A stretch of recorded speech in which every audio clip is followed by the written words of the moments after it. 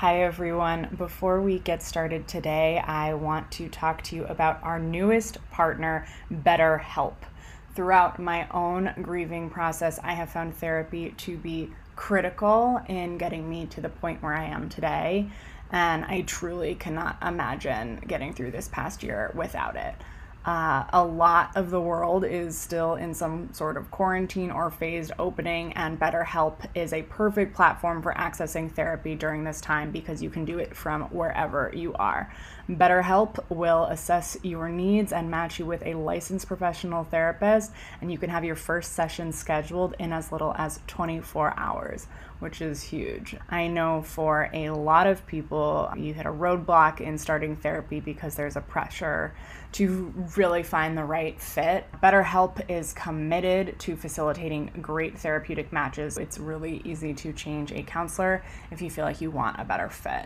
The therapist you're matched with is available weekly, but you can send messages anytime through the app and get responses between sessions, which makes such a big difference, especially when you are processing a loss. BetterHelp is more affordable than traditional offline therapy, and they also have financial aid available, which I love and is one of the reasons that I decided to partner with them. We have a special offer for the Grief Coach listeners where you'll get 10% off your first month at trybetterhelp.com/thegriefcoach. That's trybetterhelp.com/thegriefcoach. You can join over 500,000 people taking charge of their mental health with the help of experienced professionals.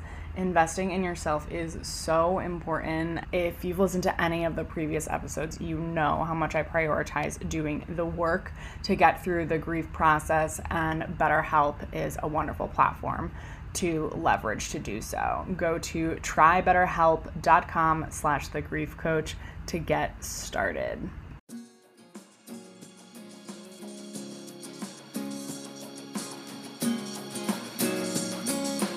Hi, everyone. This is Brooke James. Welcome to The Grief Coach. If it is your first time listening, I'm so glad that you're here. And if you've listened before, welcome back. You can find us online at thegriefcoach.co and on social at _griefcoach. I'm really excited. Today we have with us Jonathon Aslay, who is an author and dating and relationship coach, and he has also lost a child. So we're going to focus our conversation today around dating after loss. Jonathon, thank you so much for being here today. Thanks so much for having me, Brooke. I'm really excited to chat with you today. Yeah, me too. I think that dating after a loss is something that people who have been through a loss understand that it's like a weird and difficult and emotional thing, but people who maybe haven't experienced a loss haven't thought about that. So I'm really excited to talk about this today. If you could introduce yourself, talk about your grief experience, and then we'll get the conversation started. Sure. Well, thank you. So for those listening, I'm a dating and relationship coach. My website is called Understand Men Now. I help women kind of navigate the dating landscape, particularly for when you're dating men over 40, because dating over 40 comes with some nuances. The vast majority of people who are single and looking for love that are in their, late 30s, 40s, 50s, and 60s happen to be divorced. So I started a coaching practice helping women, understand men. Mm-hmm. And I've been very grateful. I've been very successful. I've been on ABC, NBC. I've been on the Katie Couric show, all that kind of stuff, And what's interesting is that 18 months ago, or July of 2018, I said the word interesting, right? Interesting in the sense that my life got turned upside down. And as a parent, what I'm about to share with those who are parents, is my, what I thought was going to be my greatest nightmare.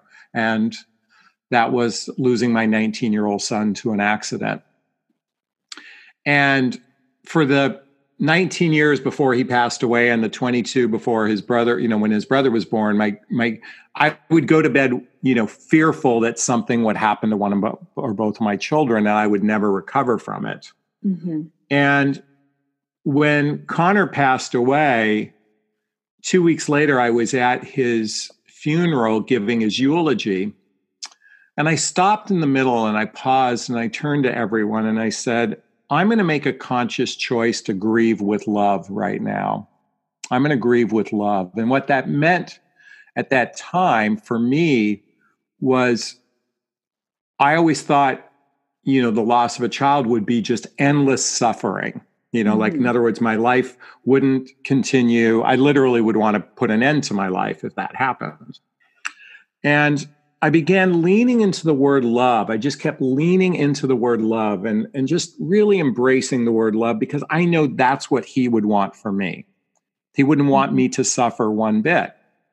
And so I said grieving with love. And what that did is it inspired me to write a book. Literally 2 months after he passed away, I just started writing. Wow. And I was already blogging about self-love in the dating realm. And Brooke, what's interesting is that in the dating realm, the number one emotional health issue people face or let me reframe that. Dating triggers the number one emotional health issue. And what I mean to say is dating triggers are feelings of I'm not good enough, I'm not worthy enough, I'm not lovable. Dating can trigger all that if you had bad experiences. So I just felt so inspired to write a book about self-love. And so I began writing. And 9 months to the day after he passed, I published my second book called What the Heck is Self-Love Anyway? And it's a really simple journey to using, personal development, self-help, and spiritual work to really build our strength from our inside out. And for some people, the word self-love is very woo-woo or, kind of be a turnoff. And so for those listening, I just want to say self-love means self-esteem, self-worth, self-reliance, self-confidence. That's what self-love means. So I created a book to help those on a journey to prepare them for, it's like a vaccination to emotional chaos. Because the reason why I didn't go down the rabbit hole of despair with my son was because I'd done so much personal development work the years and years and years before this happened. Another thing that was birthed after this was I launched a podcast. I have my own podcast called the What Would Love Do podcast. And why I'm sharing that with everybody is when we look at problems, I'm here to encourage everyone to look at problems and issues in their life from the eyes of love. Like ask yourself, what would love do in this particular case? And so with grief, and especially dating dating someone who's lost, maybe it could be a parent, could be a child, could be another loved one, someone special in their life, maybe a sibling, is what would love do? And that's what I did at his eulogy. I said, what would love do right now? And I've adopted that to the best of my ability ever since. And I think that's so, and there's so many places we could go because you just said so many great things. But yeah, I know I kind of rambled there for a second. No, it's so good. And I think that, and I've talked about this previously on the podcast of like doing that self-care work is work. And it puts you in a better position when you're grieving or when hard things happen because you have put that work in. And I think you got to a place that is really difficult for a lot of people to get to because you had put that hard work in. It's interesting. Yeah. So you said self-care and why I wanted to respond to that, because a lot of people think of self-care as like, let me get a manicure, let me get a pedicure, let me get massages, that sort of thing. And those are all great because I think it's important that we take care of our physical body. Personal development work, self-help work, spiritual work is emotional self-care. Yeah. And so I want to differentiate between physical self-care and emotional self-care. And as I said before, it's like a vaccination to chaos. Like it's giving yourself an injection of B vitamins, when one begins a daily practice. And the word practice, right? You said work. It takes work. And many people just want to go to a 1-week seminar and go, la, I'm cured, I'm healed and everything. And no, it's a daily practice. Yeah. Yeah. And it is really like putting that work in to get to a place where you can like be resilient and after a loss. And I think that that's like so important that you said that. So if we can dive right in on dating after a loss. So you lost Connor about a little over a year and a half ago. I lost my dad. It's actually a year tomorrow. Oh my God. Yeah. Oh. And thank you. So we are, still kind of fresh as far as a lot of people would consider that to be a recent loss. Both of us are dating and have dated after losses. And I have like several anecdotes that I can give about my own life. I don't think that there's a good answer to this, but I'm going to ask it anyway, because maybe since you're an expert, you have a good answer of like, how do you know when you're ready to date after a loss? Yeah, starting hard questions. And if I don't know if you ever are, I don't know. The thing is, the concept of ready is the real crux of that, because everyone is capable of being in a relationship. Mm-hmm. So let me differentiate between capable. In other words, we're all capable of being in a relationship, but are we ready to invest? In other words, give up a part of our freedom to potentially co-create with another person.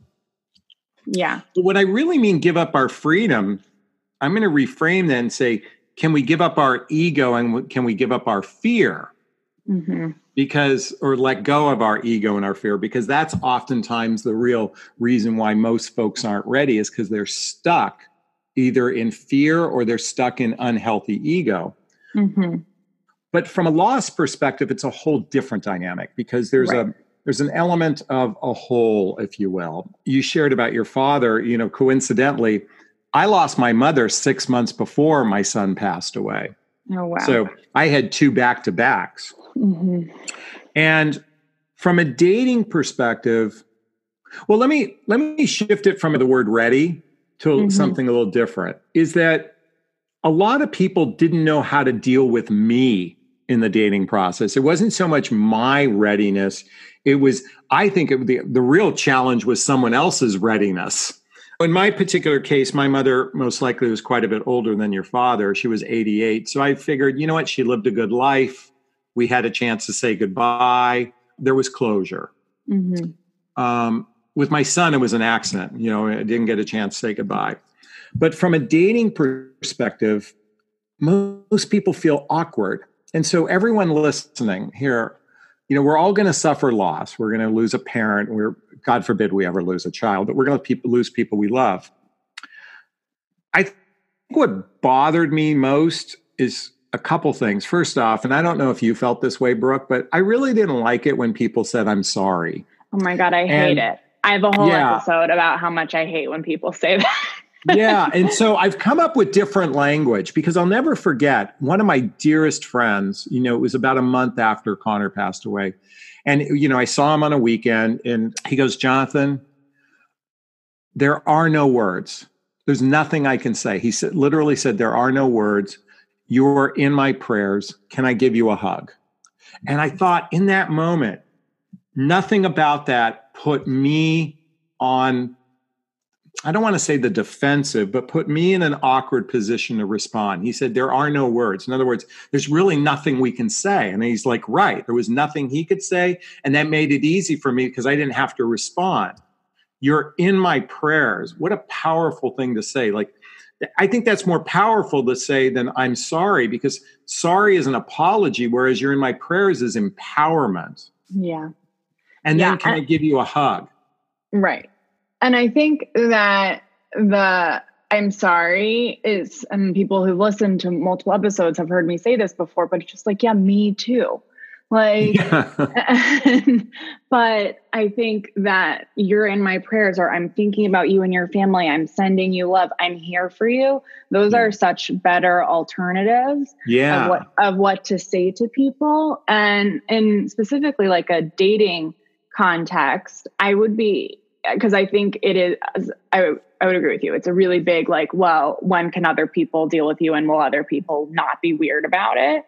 And I'm dating online, and so we're in the beginning of April. And so everyone I think is dating online because everyone is in self-isolation.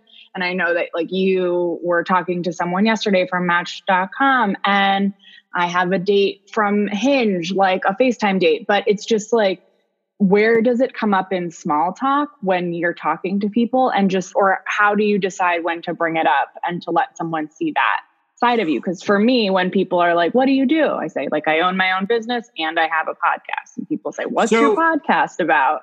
And so it comes up early for me, but I'd be interested of you of how often or how early do you bring it up? So that's a great question in your particular case, because if you didn't have a podcast centered around grief, it would be like, like there would be a timing issue. Whereas in my particular case, when people ask, oh, how many children do you have? And I always say, I have 2 children. I don't say one. And I say one lives with his mom and the other one lives in heaven. And immediately when I say that, all of a sudden there's the, I try to do a little prepare ahead of time by saying, I'm going to share something that's not going to be so good. Yeah. Or sometimes I actually text a person before a first telephone call to prepare them, because I sometimes even say, hey, before we speak, I just want to give you a heads up on something, because that gives them a chance to process it versus in the moment.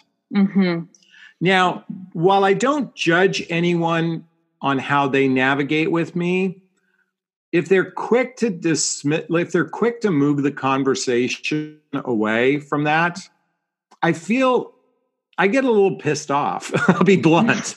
Like, I'm not saying I want to go into my child, the particulars, but it's that a lot of people, especially in my age demographic, where I'm dating people that most likely have children, just the thought of death and the thought of their own child's loss, puts them in fear. So they don't want to, the 2 things happen. A, they don't want to talk about it for fear of disrupting me, or their fear is by talking about it, it kind of invites it in their life. And I want someone to ask me questions. Tell me about your son. I'd like to hear about him. Like, that would actually, because that makes me feel like he's still there with us, because I know he is with me. It's just, he's not physically here. He's spiritually here. Yeah. And I think that's advice that people can take regardless of if you're meeting someone in a romantic context or otherwise, of like, most people still want to talk about the person they lost, and not always. Like, some people are not doing the self-work and they're like putting it in a box and like they don't want to think about it. But a lot of people, I feel like, do want to tell stories, do want to talk about the person they lost. And that's a really nice thing, encouraging people to, instead of getting uncomfortable, but to ask, tell me about this person that like you loved so much. That's a great way to pivot the conversation. So it's not sad and awkward, because unfortunately people get awkward around this subject. Yeah. And I'd also encourage those, not to spend too much time in that area, because you don't want to make it all about the loss. There's also the healing piece, and there's the navigating grief. I worked with a woman who, interestingly enough, had just started dating a man for 1 month, and 1 month into the 2 of them dating, she lost her son. Same age, coincidentally, same age as mine, to an accident. And could you imagine, you're the guy dating this woman, and here she just lost a child. And interesting enough, the way he handled it was he was actually there the moment she heard it. So they were together when she heard about her son. And he navigated it so beautifully. And he is such a great support person to her. And 13 months after the child passed, he asked her to marry her on Valentine's Day. Aww. But he was just there to support her. And she was great too, because you know what she did? She didn't make it about her son either, because she also leaned into wanting to get to know him. It wasn't one-sided. It wasn't all about him supporting her. He was there to fully lean in, but they leaned into each other. Yeah. Yeah. For both people to be able to get there. That's such a wonderful thing when that happens, to lean into each other. Yeah. Absolutely. it's interesting that you text people before. I've never thought about doing that. And because like I just said, I'll say it pretty quickly. And what ends up happening is someone will be like, oh, like, how come you decided to start that podcast? And I'll say, well, my dad died and no one knew how to talk about it. And so I wanted to make it. That's a great way, by the way. Thank you. And people, oh my God, I'm so sorry. And I say, thank you. And then I like move the conversation on. And I went out on a date with someone and he was like, oh, wow. Like I lost my dad too. Like, that's really cool. You did that. And like, we had a little like moment about it, but oftentimes it just is something that comes up in a way and we kind of move past it, especially on a first date. And like, I'm 30, I'm in New York. And so I feel like at least in my group of friends, I'm on like the earlier cusp of people who have lost a parent in adulthood. And so it's just kind of interesting the way people react to it. But then I'm even thinking of like conversations I've had kind of recently on apps where someone was like, oh, well, what do your parent, we were talking about like, he had moved around a lot because his dad was in oil and gas. So he's like, oh, well, what do your parents do? And I was like, oh, they're in toys. Like, because, my dad was, my mom still is. And he made some comment, like a joke about meeting my parents. And I just kind of like let it go and like didn't say anything. If we end up going on a date, like I would talk about it, but it's interesting of when it makes sense to bring up. Yeah. The challenge for us, those who have, lost people, and especially in that first 2 years, is that I think there's, for some of us, we want to talk about it. We just want to talk about it. Mm-hmm. There's others that completely shut down. I have to be mindful not to want to talk about it too much. And, there's kind of a dance between what's, enough and too much. Because the dating process, it's about them getting to know you, but it's about me getting to know another person. Right. So there's a delicate dance. And what I think is most important, what I'm looking for, is their empathy. And, a lot of people will give you sympathy, but empathy is that, can I give you a hug? You're in my prayers. It's beyond just I'm sorry is the sympathy. Mm-hmm. Someone who wants to give you a hug, that's empathy. I mean, at least in my book anyway. Yeah. So are there any like red flags that you've experienced or like someone who reacted in a way that you were just like, oh God, we're not going to go out again after you had shared? Yeah. You know what? I actually briefly dated a woman for about 3 weeks. And when I shared with her, it was hard to tell, but I mean, each time I kept bringing him up just subtly in a conversation. And what happened was it was right at the time of his birthday. So his birthday and his day of passing were only a month apart. So I had 2 big milestones to deal with. And I could tell she would freeze anytime I talked about him because it would trigger her own feelings about her own children. And I just recognized that while she's a beautiful person, it was going to be challenging because she just did not want to hear about it. I mean, she almost literally said the words without saying it, I'd prefer you not talk about him. And that to me was a deal breaker. I mean, she didn't say that, but it was like the energy was there without saying the words. That was a deal breaker for me. And, and I told her I just, didn't feel like we were in alignment. That's what I always say. I say the words, I don't feel like we're in alignment.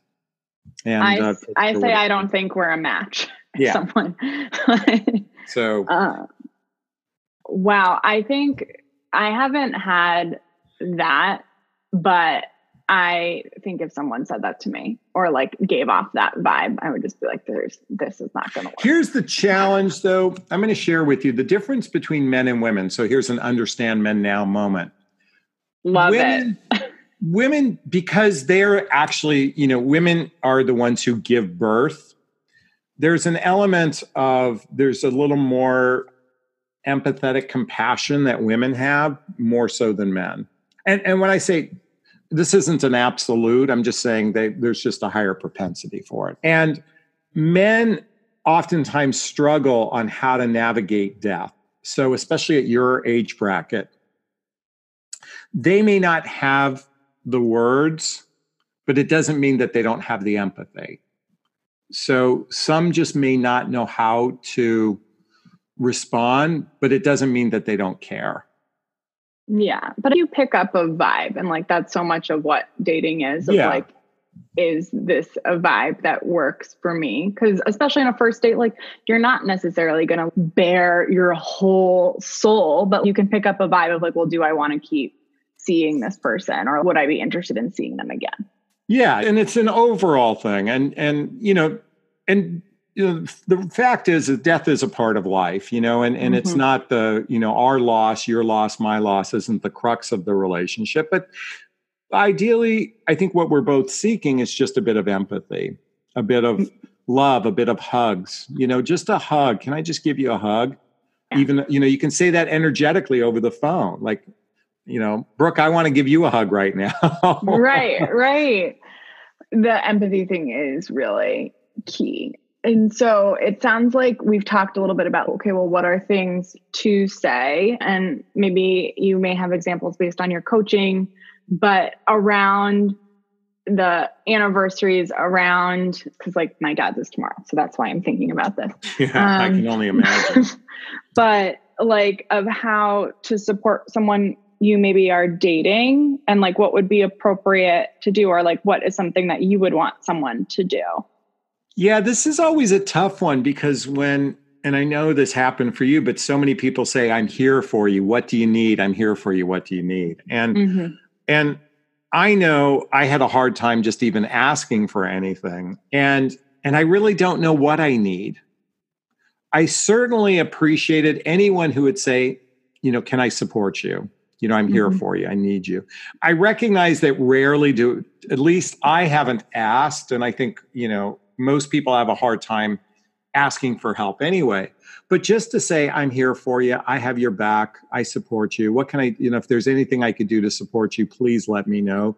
Those at least feel like there's care there. Yeah. Because the milestones are the toughest. The birthdays, the date of loss, Christmas. Oh my God, and you just experienced that with 4 months ago with Christmas. Those times of the year, oh my God, Father's Day.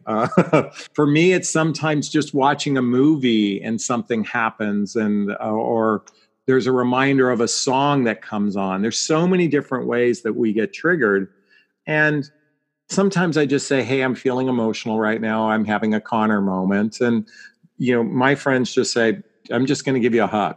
Like, and I don't shy away from hugs. Some people do. So I don't. Like, give me a ton and I'm happy. Yeah. That's how I feel too. I love hugs. And I've been joking with my friends, as soon as quarantine is over, I'm going to hug like everyone I know. Like, I can't wait. Well, I give virtual hugs for now. Yeah, no, that's all we can do, right? So to pivot back on, what are some of the things that people can do? And I know we talked about like, okay, well, how do you find someone who is ready to date all of you, which includes that you have experienced a loss. But what are some things that people can do from like that self-care, that self-work to like build that resilience back up to be able to be in a relationship? Because like I know for me, right, like the summer afterwards, I was not trying to go on dates, and it didn't really happen until the fall. But have you thought about that at all, or do you have any advice for? Well, I have a couple different takes on this. You know, for some people, going to support groups can be very beneficial. I found that support groups actually, there's a lot of energy in a support group that's very down. You've got a room full of people that are dealing with loss. And so for me, that didn't resonate with me. I think in some cases, support groups can just perpetuate the pain. Now, I'm not saying in all cases, but it just felt that way for me. Certainly, spending time with loved ones made a big difference. When I wrote my book, What the Heck is Self-Love Anyway?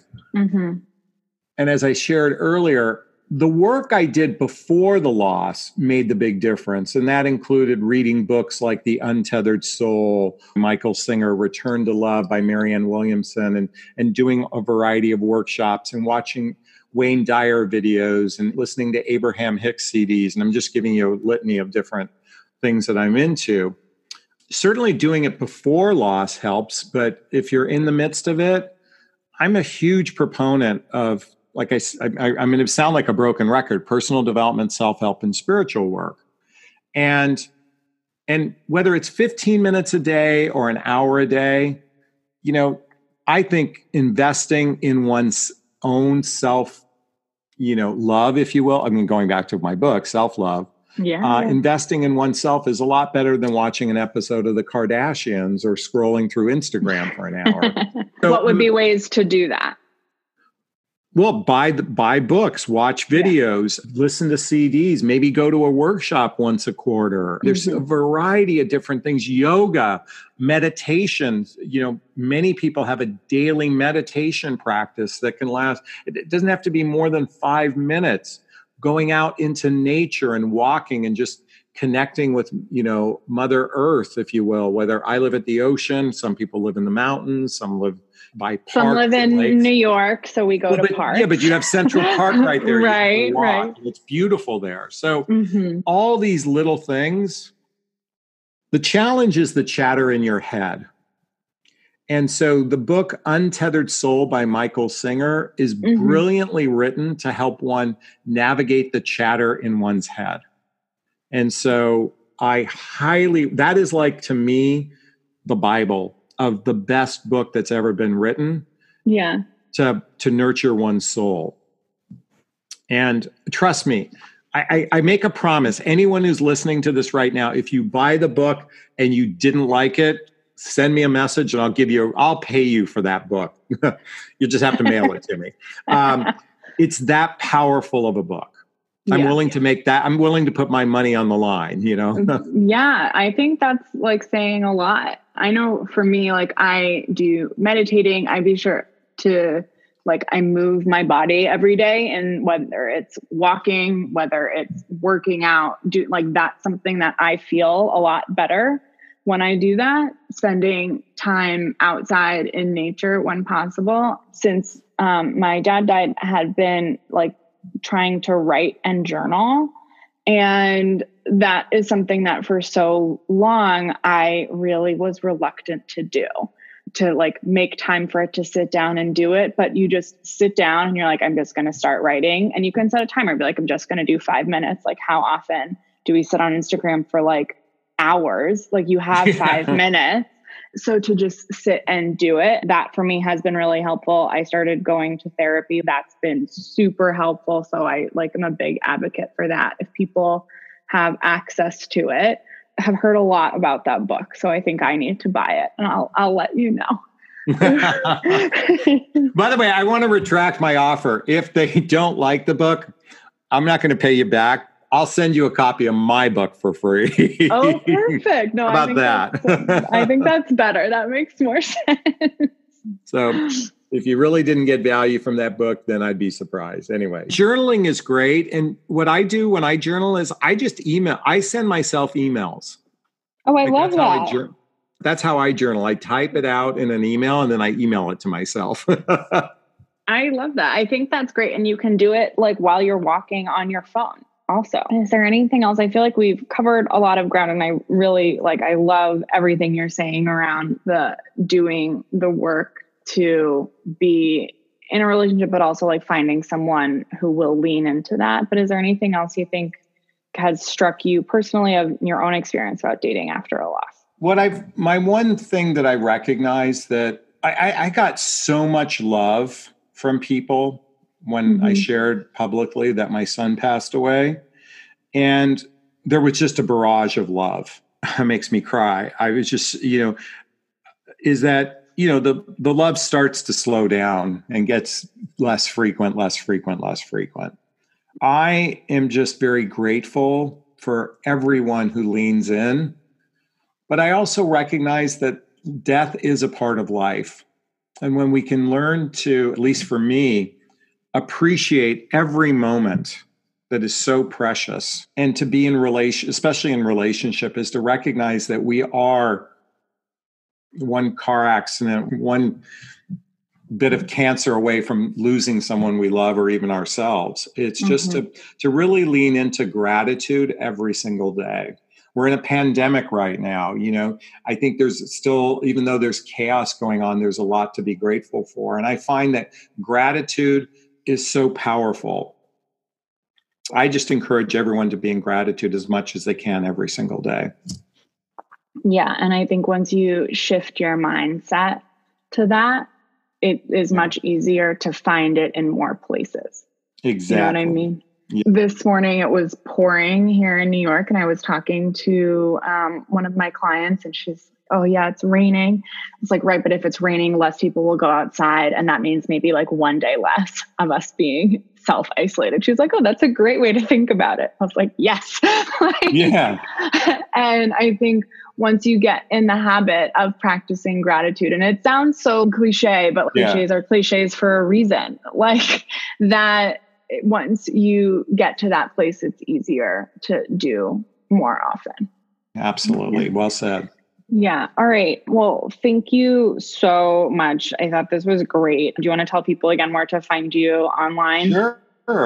Well, thank you, Brooke. I really appreciate it. And big hugs to you, especially tomorrow. So for those interested, I have a YouTube channel called Jonathon Aslay, and I shoot, for those who are dating, I shoot a lot. I shoot 4 videos a week for my channel about understanding men. I have my podcast, the What Would Love Do podcast, on Apple and Google and Stitcher and all those good places. Certainly my website. And then my book, What the Heck is Self-Love Anyway? You could just go to selflovethebook.com if you'd like to check it out, selflovethebook.com. Perfect. Thank you so much. Thank you, everyone, for listening. You can find us online at www.thegriefcoach.co and on social at @the_griefcoach. Thanks so much for listening.